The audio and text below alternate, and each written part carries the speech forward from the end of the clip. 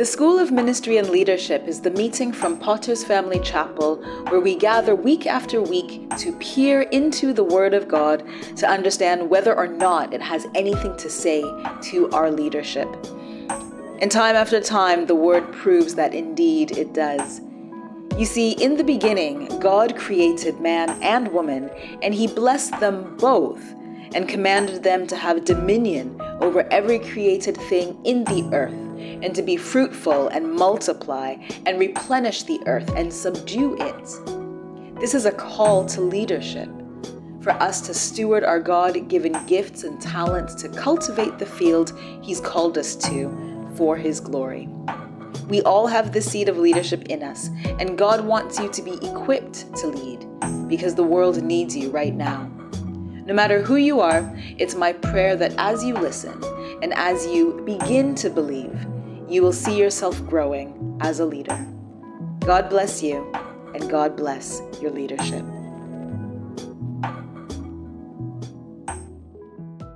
I'm going to start this evening talking to you about the life of bees. I don't know whether there's anyone on the call this evening who has any kind of experience with bees. Maybe you were once a beekeeper, you know something about apiculture, but most of us don't really know much about bees. We don't spend much time studying them. We don't really know much about them. So I'm going to spend a little bit of time in my introduction just talking to us about the life of bees.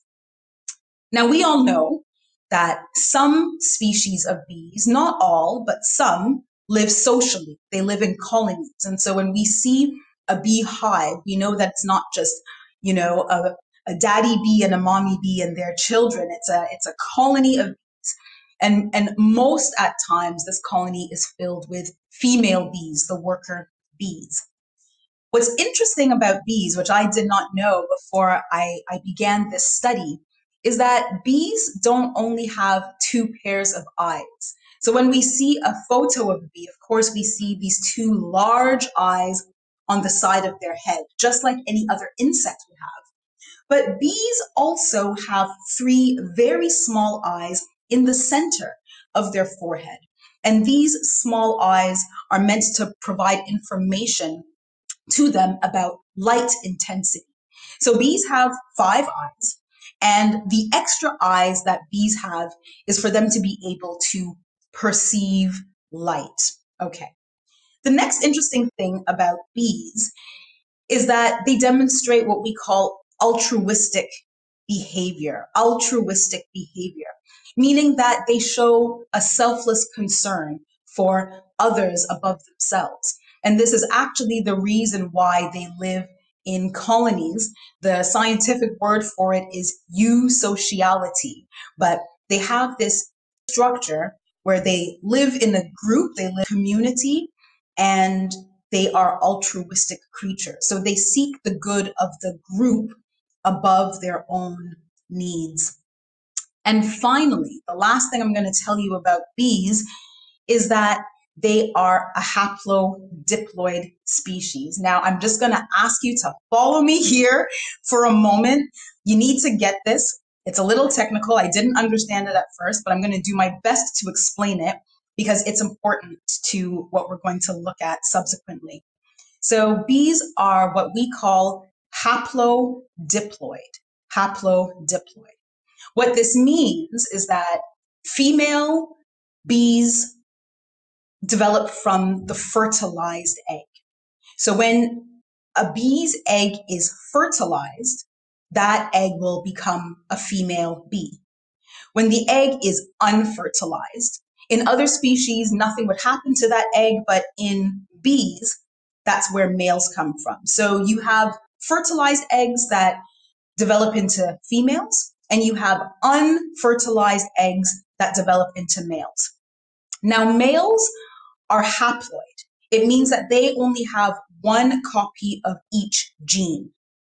Female bees are diploid, which means that they have 2 copies of each gene. And if just to put this into context for you, you might remember from high school genetics class that humans are diploid. So we have 46 chromosomes, right? We have 22 sets, 22 pairs, and you get two pairs each from your mom and your dad. And the way that those genes will combine, the combination that they make is what gives rise to who you are. The reason why you are so different from your siblings is because of the way those 22 from your mom and 22 from your dad added up. And I realize that 22 times 2 is not 46, but that's as far as we're going to get into the genetics. But just trust what I'm saying. So male bees are haploid. They only have one copy of each gene. Female bees are diploid. They have two copies of each gene.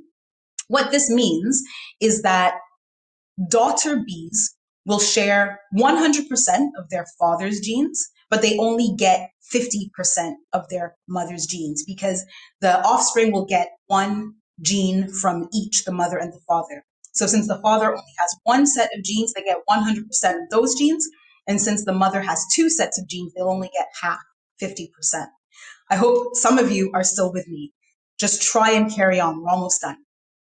What this means is that daughter bees will share 75% of their genes with each other. And so it means that daughter bees are closer to one another genetically than they are to their mothers. They only have 50% of their maternal genetic material, but they share 75% of their genetic material with their sisters. And so biologists call this phenomena super sisters. We don't see it in humans because humans are diploid. But because bees are haplodiploid, this phenomena occurs. And what that actually means, the reason why I had to take my time to explain that is because in bee colonies, in the hive or in the community in which bees live in, the female workers often do not reproduce. Their task is simply to work for the livelihood or the good of the colony. But since they don't reproduce, biologically, it makes sense for them to be able to give support to their sisters who can rise up to become the queen bees.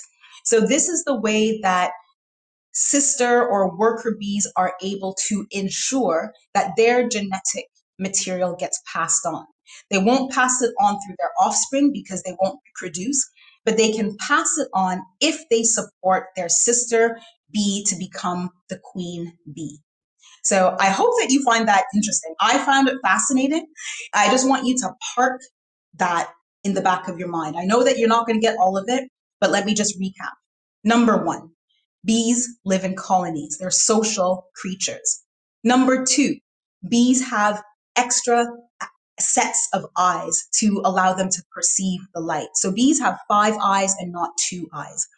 Number three, bees are altruistic, meaning that they show a selfless concern. They're willing to sacrifice themselves for the good of the colony. And last point, bees are haplodiploid, which means that they share more genetic material with their sisters than they do with their parents or with their offspring, depending on the direction you're moving into. But since female workers in the colony will not reproduce, that's not their function, they are able to ensure the continuity of their genetic material by helping their sister to become queen bee. So that's also part of the altruistic behavior that we observe in queens. Just remember all of that. Now, we could talk about bees all night, but we haven't come to the School of Ministry and Leadership for an apiculture lesson, a lesson on bees. So we're going to shift now to the Bible. And last week, as I was thinking about what we should hear, what we should receive this week, I was asking the Lord, I always ask him, well, what are we teaching next week at SML? And as I was meditating on that, I felt as though if there was someone who was listening to us for the first time, was a little unfamiliar with what we do at SML, and was just listening to some of the most recent teachings, they might think that I only use male examples. I was listening back to some of the teachings and realized that there were a lot of male pronouns. There was a lot of he. And so as I thought about that, I also realized that over the years, for as long as we have been running the School of Ministry and Leadership, I've actually never taught on Dvorah, or Deborah, as we would call her in English. And I wondered why. I mean, we all know who Deborah is. We all know that she holds a very particular place in the Old Testament. So I thought, well, let's have a look at her story. And so when we do turn to the book of Judges, we see that Deborah actually has 2 chapters that tell her story. But when you actually read those chapters, you then understand, well, I understood why I never actually taught on Deborah, because there's so little that tells us about Deborah herself. Not enough for 60 minutes worth of teaching. And yet her story has to be significant because she's in there. So you have to do a little bit of digging around. You have to do a bit of unpacking. But as you begin to study the story of Deborah, she becomes infinitely more interesting. And so I'm trusting God that He has a secret, powerful word for us tonight. It's a little bit hidden. So you're going to have to pay attention tonight. But my promise to you is that if you do pay attention, you're going to be blessed. You're going to receive this blessing. Hallelujah. So let's look at the book of Judges, chapter 5, verses 2 to 9. The book of Judges, chapter 5, verses 2 to 9. When the Israel, let me read it in the KJV. All right. Judges, chapter 5, verses 2 to 9. Praise ye the Lord for the avenging of Israel. People willingly offered themselves. Hear, O ye kings, give ear, O ye princes. I, even I, will sing unto the Lord. I will sing praise to the Lord God of Israel. Lord, when thou wentest out of Seir, when thou marchest out of the field of Edom, the earth trembled and the heavens dropped. The clouds also dropped water. The mountains melted before the Lord, even that Sinai from before the Lord God of Israel. In the days of Shamgar, the son of Anath, in the days of Jael, the highways were unoccupied, and the travelers walked through byways. The inhabitants of the villages ceased. They ceased in Israel, until that I, Deborah, arose, that I arose a mother in Israel. They chose new gods. Then was war at the gates. Was there a shield or spear seen among 40,000 in Israel? My heart is toward the governors of Israel, that offered themselves willingly among the people. Bless ye the Lord.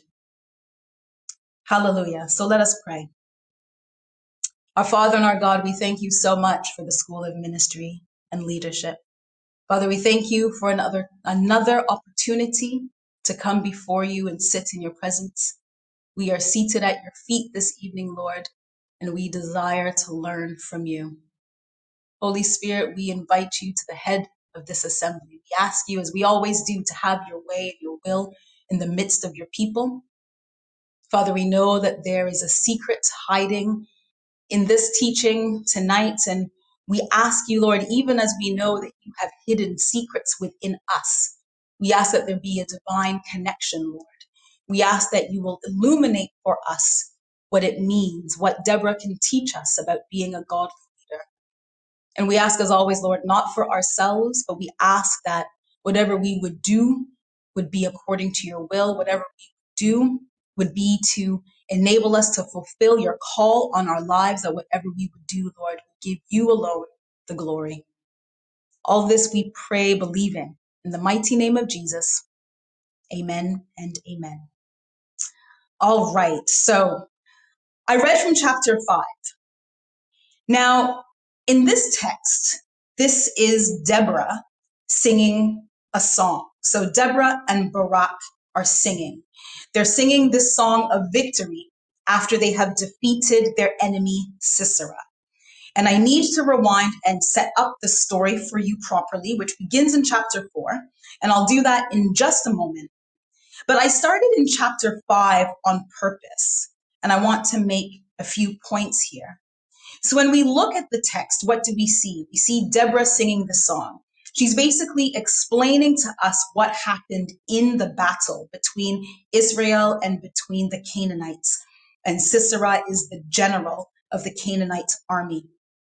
And she's talking about the leaders of Israel, how they were willing to go to war. And so she's praising God for their willingness. She starts off by saying, "Praise ye the Lord."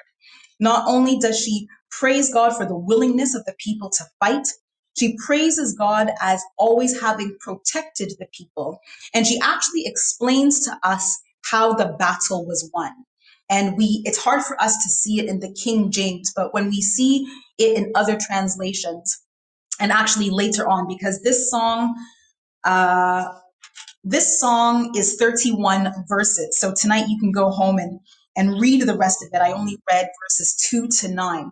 But she explains what we see was that the way that Israel defeated the Canaanites in this particular battle was that there was a storm. There was a rainstorm and it caused flooding.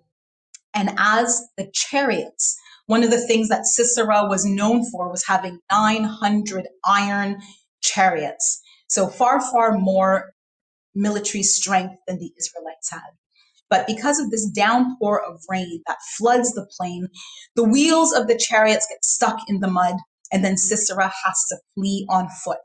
And that's how he gets to Jael's tent, but we'll get there in a moment.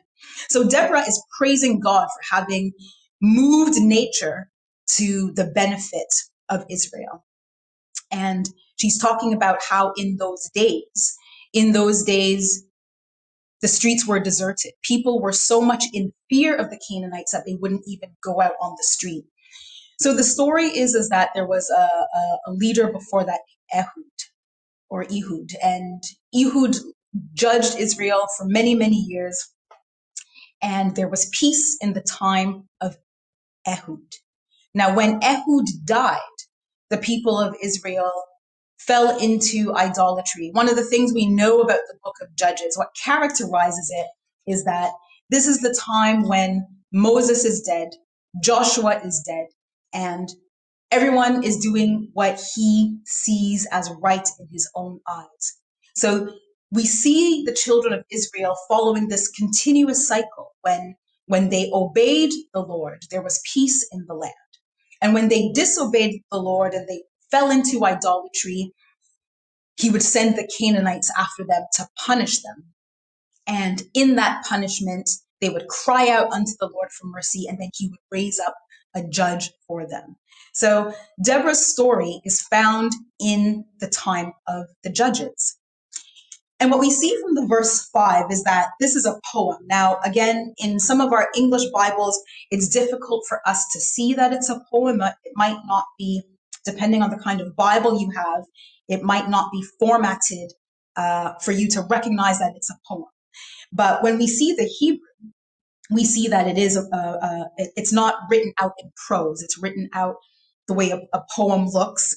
But when we read it in the Hebrew, we actually understand that this song, this poem that Deborah writes, is actually known in the Hebrew as one of the greatest, one of the finest examples of Hebrew poetry. Interestingly, the Song of Deborah is one of the oldest parts of the Bible. Scholars think that it dates back to about the 12th century before Christ. So we lose a lot of its power in English, but it's a song that would have been sung for generations to commemorate this great military battle. And what's interesting is when we look into the Hebrew, in the verse 1, it actually says that Deborah and Barak sang this song. But the Hebrew word that gets used there for singing, it reflects a particular type of singing. It's a kind of singing that would have been used in Levitical worship. So I just want us to understand the context of this song that Deborah sings. So why did I choose to read from the chapter 5? Those of you who know your Bibles a little bit more, you might have, when you heard that we were going to look at Deborah, you might have expected me to start in the chapter 4. Because, of course, in the chapter 4, this is where the Bible introduces us to Deborah in the verse 4. But as I said when I started, the Bible doesn't really tell us much about who Deborah was. We've got 2 verses on who Deborah was. And again, we'll get there in just a moment. But I was wondering, as I was trying to understand who Deborah was there something that was revealed about her in her song? So not in the prose, not in the narrative of chapter 4 that explains to us who Deborah was, but in Deborah's own poetry, in her own Levitical worship. Was there something that we could understand? Was there something that was revealed about her? And I thought that there was. So when we read this song of Deborah, what do we see? First point, we see that Deborah starts by giving God all the glory for the victory. She starts and she says, "Praise ye the Lord." And so we see that Deborah was a worshiper. Deborah was a worshiper, first and foremost. The second thing we see in those verses is that Deborah had an eye and a heart for other leaders. So when she starts her song and she praises the Lord, she praises him for the willingness of the leaders. She's so excited about the princes who were willing to give themselves to the battle. So we see that Deborah has this eye and this heart for the other leaders who were in Israel. And as we continue reading Deborah's song, we see that she herself responds to the call of service, as she's telling us about how bad things were in those days of Shamgar of Anath, after Ehud had died and there had been war against the Canaanites for 20 years, and people were too scared to walk out on the main highways. People used to just walk through the woods and hide in order to move from town to town. Deborah says things were bad until I, Deborah, arose up. I arose up as a mother in Israel. So Deborah lets us know that she herself was willing to respond to the call of service. And so, as I said, the song is long. It has 31 verses and it tells the battle. And I've explained that already. But what's interesting is just to see how God routes the enemies of Israel very similarly to what he did to Pharaoh and his chariots. He gets the chariot stuck in the mud, and the human strength, the technology that the enemies of Israel would normally have relied on becomes totally useless for them once God is fighting for them. When we zoom to the end of chapter 5, after Deborah has sung her song and sung her song, the chapter ends, "Then the land had peace for 40 years." And so we're looking at a leader who was able to instill peace, long-lasting peace on Israel. So now let's turn to chapter 4, to the narrative, and let's find out what it says about Deborah. So as I said, this was the time of the judges. It was a strange time in the history of Israel because they had no set leader. God would just raise up leaders or judges for them when they cried out to him. And they only cried out to God when they were in trouble, when their enemies were coming against them as a result of their disobedience. And so the other thing we need to know about the judges, which sometimes we miss, when we refer to them as judges, we might think that it means they were just the de facto leaders of Israel. But most of the judges were military men. They were fighting men. You look at Gideon, you look at Samson, you look at Ehud, you look at Barak. They were military men because God raised them up during the volatile times. He raised them up so that Israel could fight the Canaanites as they came against them. So let's read from Judges chapter 4. I can start in verse 4, but let me just set it up and read from the verse 1. Again, the Israelites did evil in the eyes of the Lord, now that Ehud was dead. So the Lord sold them into the hands of Jabin, king of Canaan, who reigned in Hazor. Sisera, the commander of his army, was based in Harosheth Hagoyim. Because he had 900 chariots fitted with iron and had cruelly oppressed the Israelites for 20 years, they cried out to the Lord for help. Verse 4. Now Deborah was a prophet, the wife of Lapidoth, and she was leading Israel at that time. She held court under the palm of Deborah between Ramah and Bethel in the hill country of Ephraim, and the Israelites went up to her to have their disputes decided. Let me stop there. So that's all that we get on Deborah. That's all that the Bible tells us about Deborah. So again, just reminding myself reasons why we've not seen Deborah at SML before. But what does the scripture tell us? It tells us that she was a prophet and a judge. And other than Samuel, who comes into the story much, much later, Samuel and Deborah were the only two in the Old Testament who were referred to as both prophet and judge. And as I said, most of the judges who were raised up were military men or were fighting men. Deborah was the only one who judged both militarily and judicially. So the scripture tells us that she sat under the palm tree that was between Ramah and Bethel. She held court there, and that was her seat. That is where Israel would come from all over the tribes to have their disputes heard. So she served a judicial function that the Bible doesn't really spend much time telling us about since Moses. We remember Moses, that when Moses led the people of Israel, of course, he would spend days and days and days just hearing their disputes until his father-in-law Jethro came and gave him a better way. But Deborah seems to have both these functions. Now, the reason why I say that she also led militarily, of course, she did not go into battle. It was the general Barak who did that and who led the army. But it seems to me that she had this authority because Barak listened to her when she had the word of the Lord and called Barak and told him to gather the armies of Israel and go against Jabin. Now, what I find interesting, the Bible tells us that her seat was between Bethel and Ramah. And I think that this signifies the continuity that Deborah represented between Jacob and between Samuel. We remember that at Bethel, Jacob built his altar to the Lord when God reiterated his promises to bless him. And we know that when Samuel was leading, he sat at Ramah. So Deborah occupies this space between the two. And I think she occupies the space also as an inflection point between the two kinds of leadership. When we had the leadership of the patriarchs, and then we're going to have Samuel, who will be the last judge and prophet who will lead Israel before it's the time of the kings.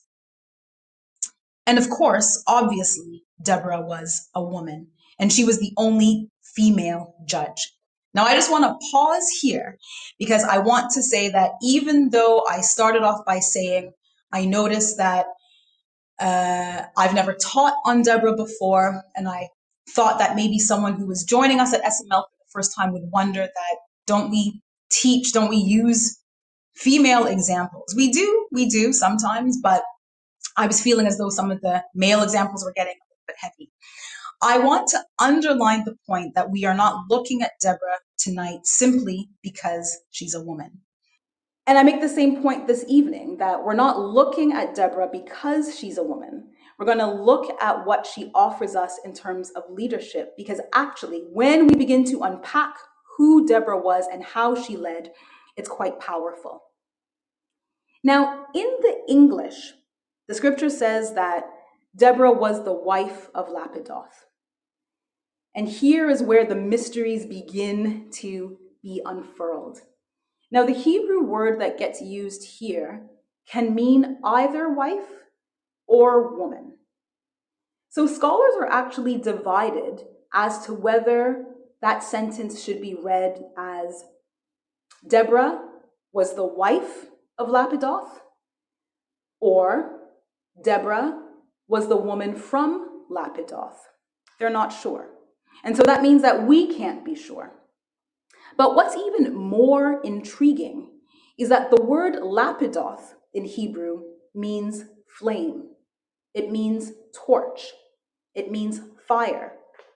And so there are some scholars who render that sentence as Deborah, the woman of flames, or Deborah, the woman of the torches, or Deborah, the woman of illumination. So I'm going to let us sit in that mystery, do with it what you will, but it makes Deborah suddenly much, much more interesting to us as a leader.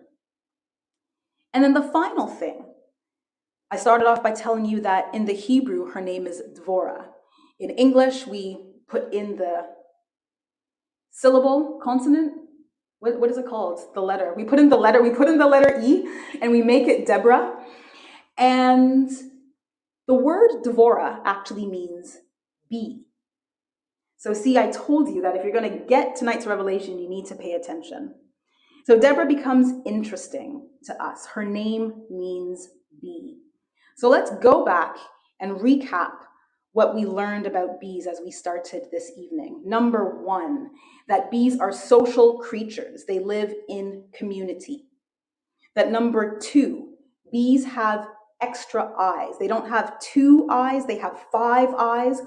And the eyes, the little eyes that they have in the center of their head, is for them to be able to perceive light, for them to be able to perceive flame, for them to have illumination. Bees are altruistic. They operate with selfless concern. They're worried more about the community than they are for themselves. And bees are haplodiploid, meaning that they share more genetic material with their sisters than they would with their offspring. And so their altruistic behavior results from them working for the good of the community. And they do that by raising up their sisters as queen bee, because the female workers will have no offspring. And remember, I said that if we compare this to humans, humans are diploid. So we inherit one set of genes from our mothers and one set of genes from our fathers. But bees are haplodiploid. So genetically, they share more material with their sisters, their siblings, than they do with their offspring or their parents. So now let's go back to Deborah's story, to the rest of it. And when we look at Deborah's story, even though this was my complaint, that the reason why I couldn't teach on Deborah before was that there wasn't enough material about her. The Bible just simply didn't tell us enough about her.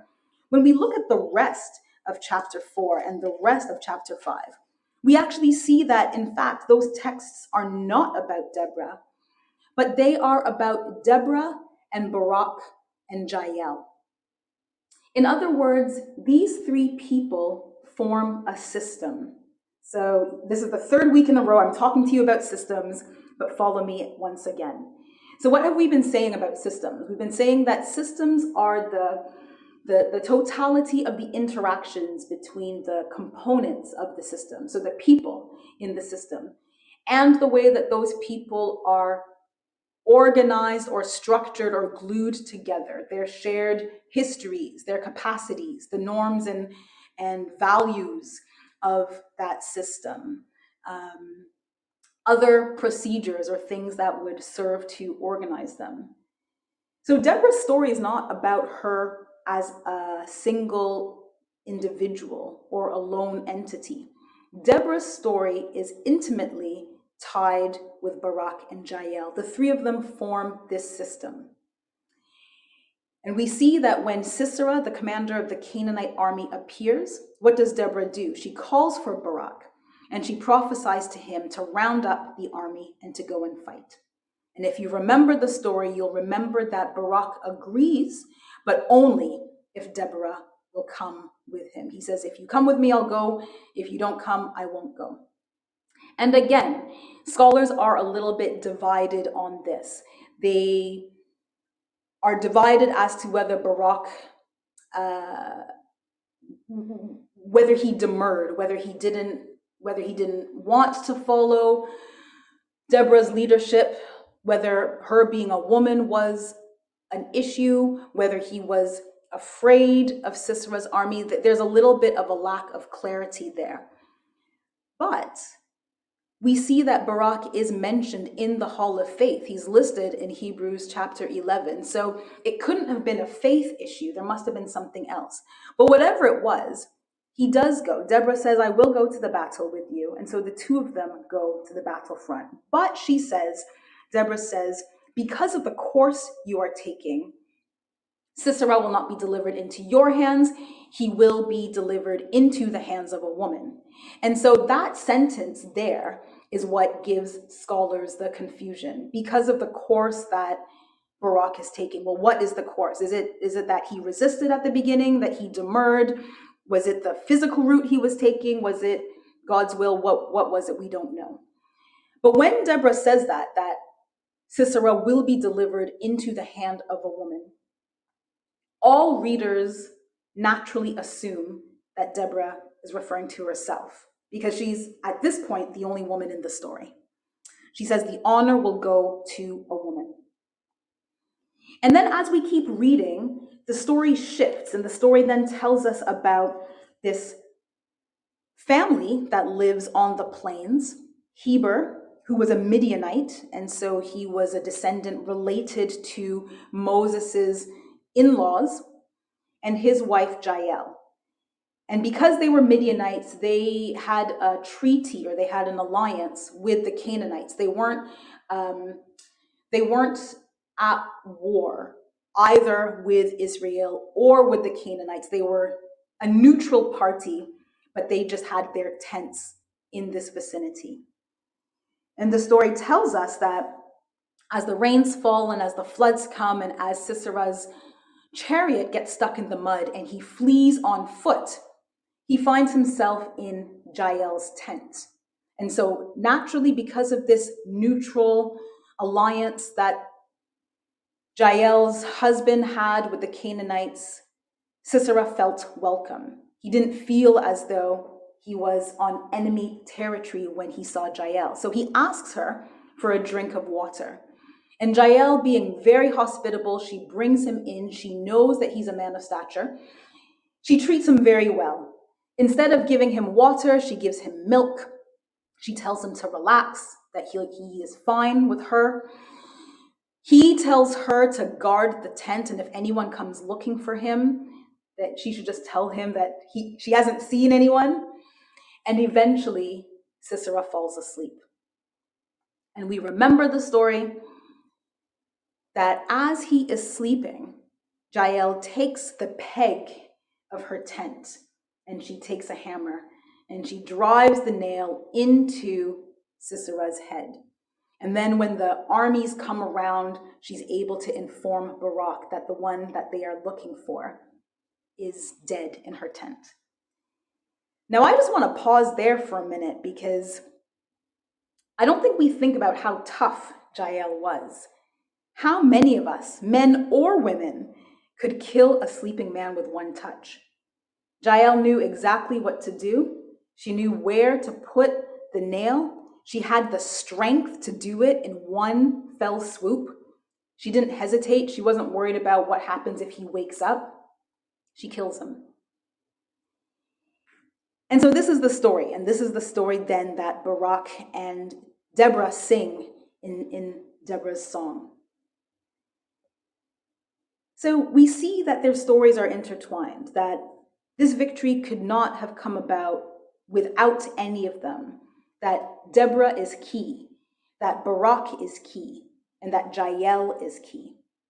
And so the honor goes not only to Barak, who represents the physical force, it goes not only to Deborah, who represents the spiritual authority, but it includes Jael. It wouldn't have been possible without her.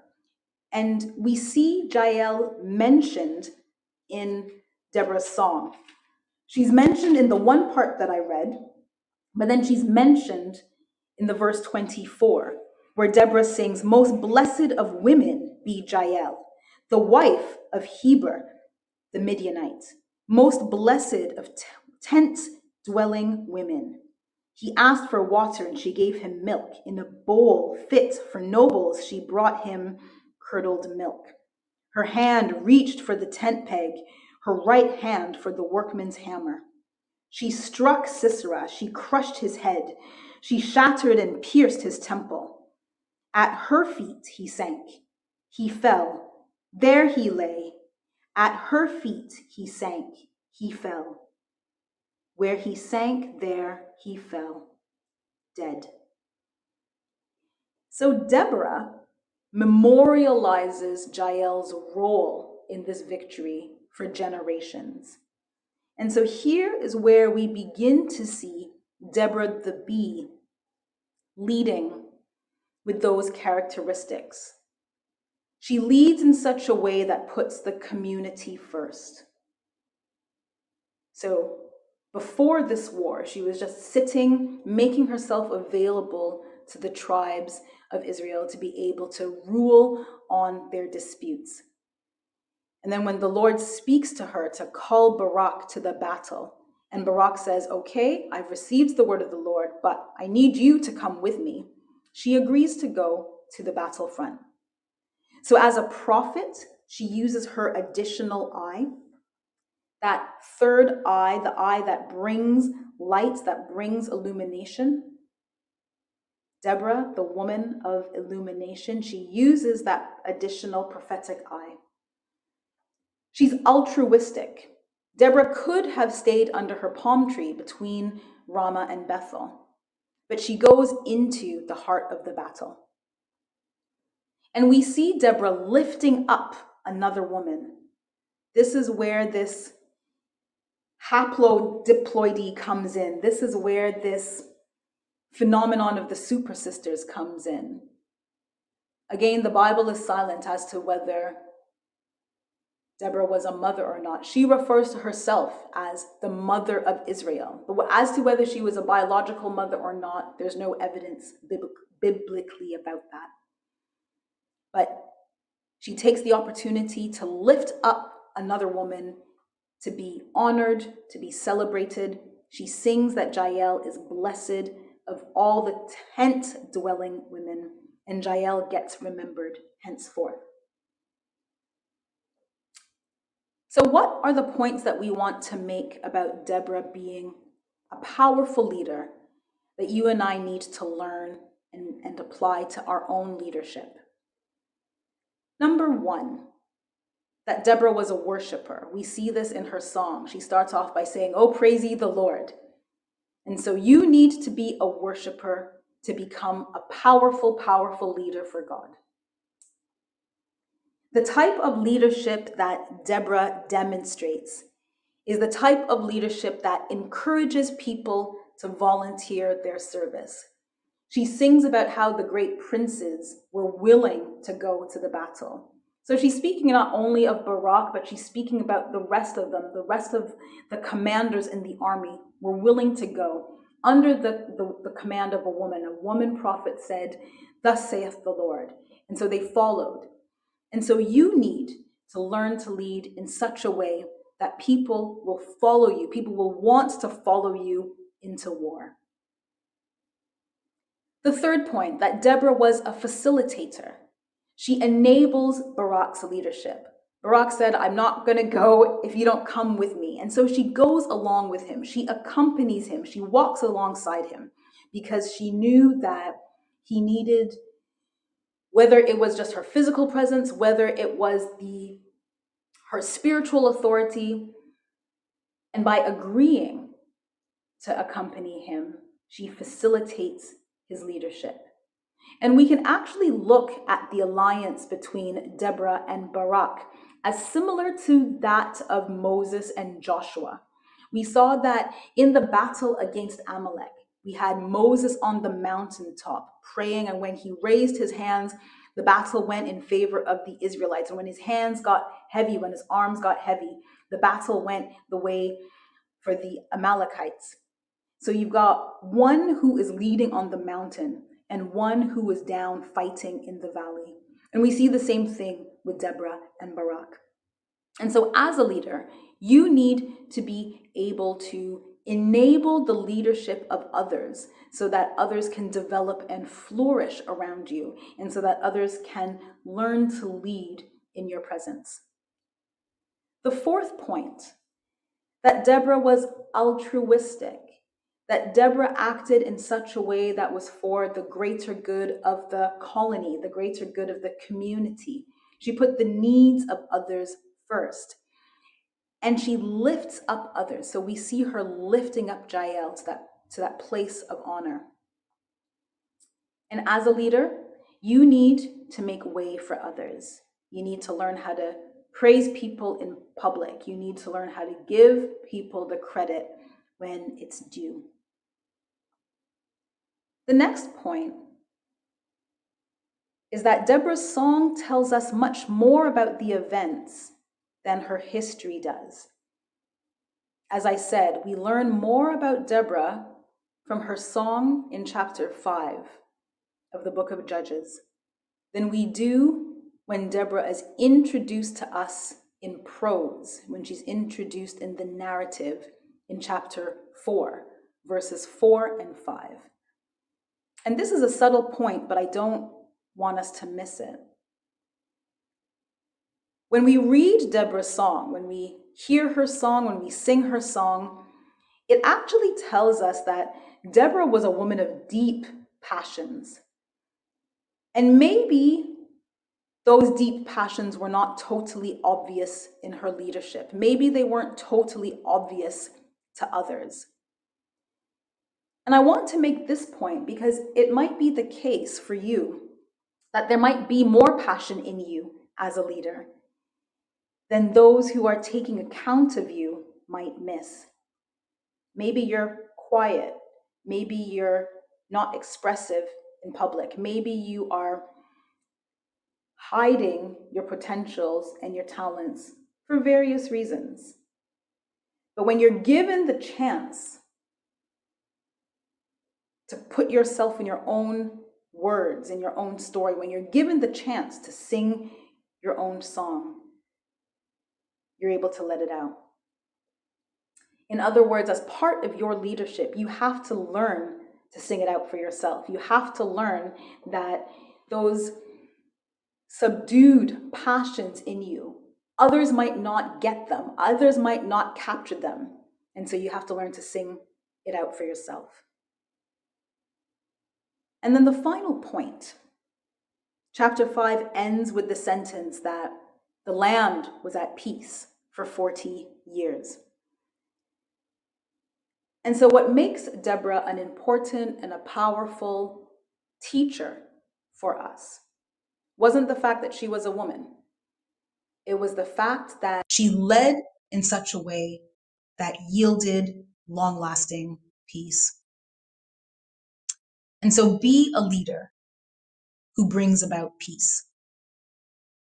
And we recall that this whole story of the book of Judges is this cycle that the people of Israel always fell into.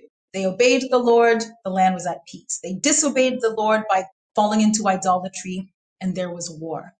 So be not only a leader who brings about peace, but be a leader who influences those around you to obey God. And then there will be peace. So I pray for you. I pray that you will have the selfless character of Deborah. I pray that you will have the illumination and the courage of Deborah. I pray for you that as a leader, you will have the desire to lift up others, to enable those who are around you, and to lift up others to the place of honor, so that you would work not as someone, a leader who's a lone ranger, a leader who is an independent, but that you would lead as a leader who understands that he or she is part of the system. And for the system to function, you have to be able to understand your connections with others. And as you begin to adopt and practice and apply these traits of the bee, apply these traits of Deborah, may you have long lasting obedience and peace. Amen.